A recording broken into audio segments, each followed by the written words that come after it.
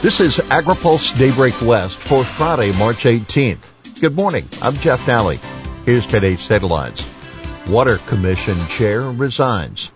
Federal loan for sites and signs of movement on shipping reform.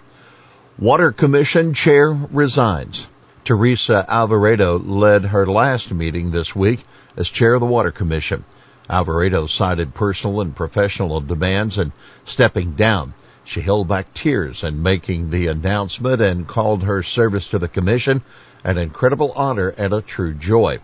When Governor Newsom appointed her to the commission in August 2019, Alvarado was working at an urban land planning organization in San Francisco. She took a position last summer as a regional vice president for Pacific Gas and Electric Company.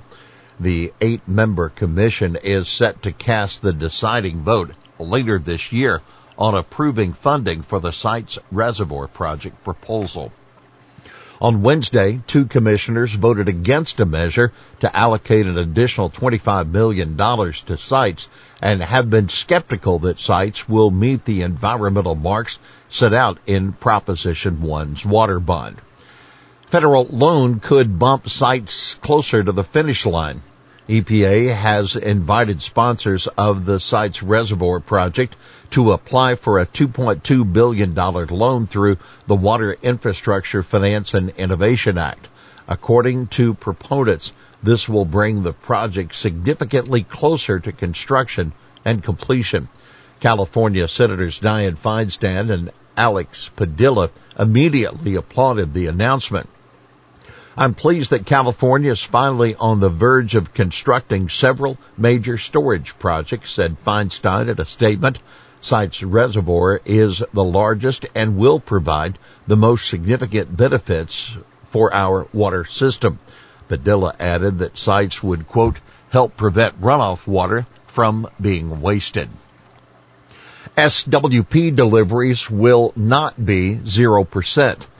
Earlier this week, Department of Water Resources Director Carlin Nemeth shared plans for reducing water allocations for the State Water Project.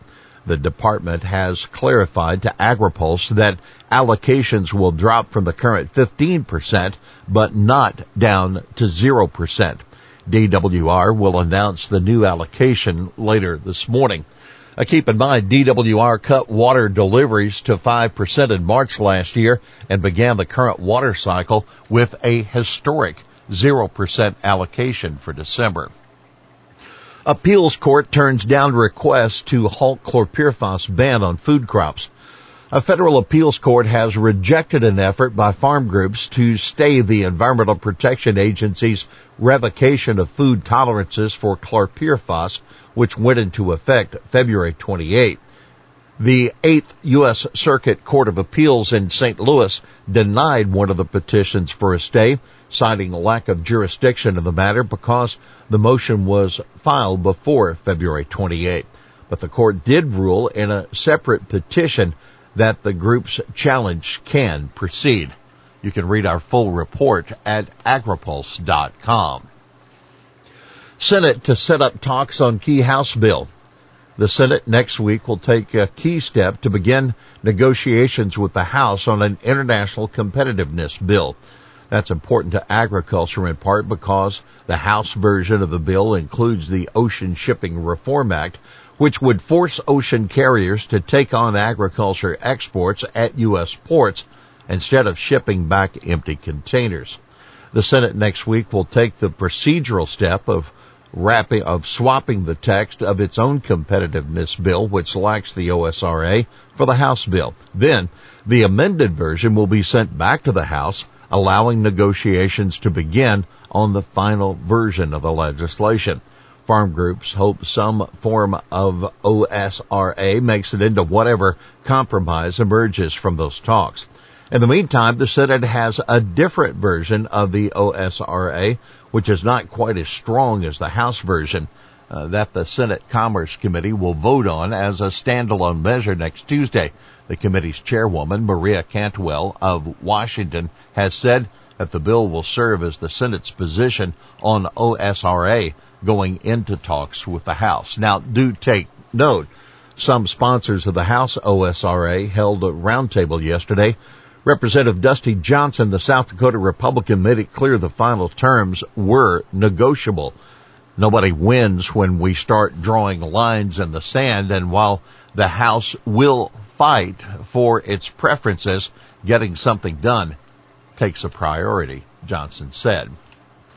Ukraine, Russia targeting farm equipment and machinery. Ukraine is doing its best to keep its farms operational, but the Russian invasion making that difficult, a Ukrainian representative has told the World Trade Organization's Agriculture Committee. The Russian military is making it even harder by targeting Ukraine farm equipment and machinery, and the Ukrainian representative said. Geneva trade officials recounted Ukrainians' discussions with the committee this week. According to them, Ukrainian officials said, quote, it's farmers doing their best not to miss the growing season while putting their lives at risk. However, should the current circumstances not improve, he said Ukraine would be forced to restrict exports to ensure national food security. You also said no. The House yesterday voted 428-8 to suspend normal trade relations with Russia and Belarus, allowing President Biden to raise tariffs on Russian goods. The bill also requires U.S. Trade Representative to push for the suspension of Russia's involvement in the WTO. Farm Credit Chief. Interest rate hikes are manageable.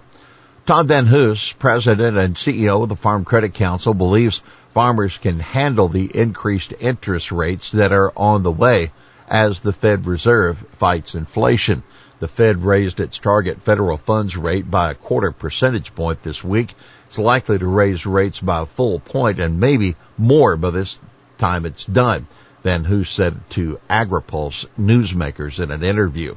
Even if they rise a full percent, we're still talking about very, very low interest rates, he said. A 30-year farm ownership loan will still be pretty affordable, he said. This week's segment of Newsmakers will be available today at agripulse.com. Farmers worried about just breaking even, AFBF says.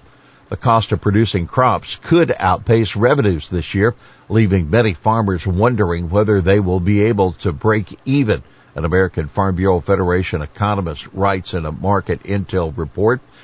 The largest expected production expense increase in 22 is fertilizer, increasing 12% from 21 to 22, following a 17% increase from 20 to 21. Farm Bureau economist Shelby Myers wrote. In addition, she said, heading into the 22 growing season, farmers are facing supply chain challenges like never before, and that's why it's hitting their wallets like never before, too. Here's today's She Said It. So I am officially the COVID chair of the California Water Commission. That Commissioner Alvarado, who served as chair from the first remote meeting of the pandemic until the last one on Wednesday. Well, that's Daybreak West for this Friday, March 18th. For the latest news out of Washington, D.C., visit agripulse.com. For AgriPulse Daybreak West, I'm Jeff Alley.